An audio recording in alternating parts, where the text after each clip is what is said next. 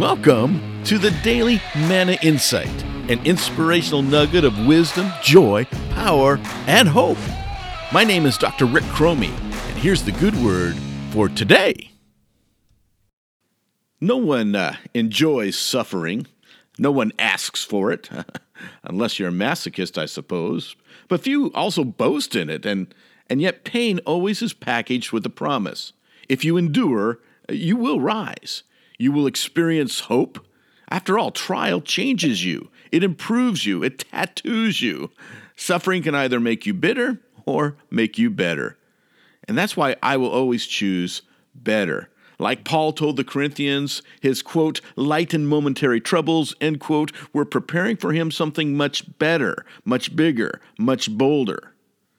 The secret is not to stare at your problems and be mesmerized by their strength or size or volume.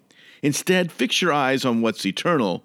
Look at the good in everything, love the good in everybody, live good in every action, large or small, today.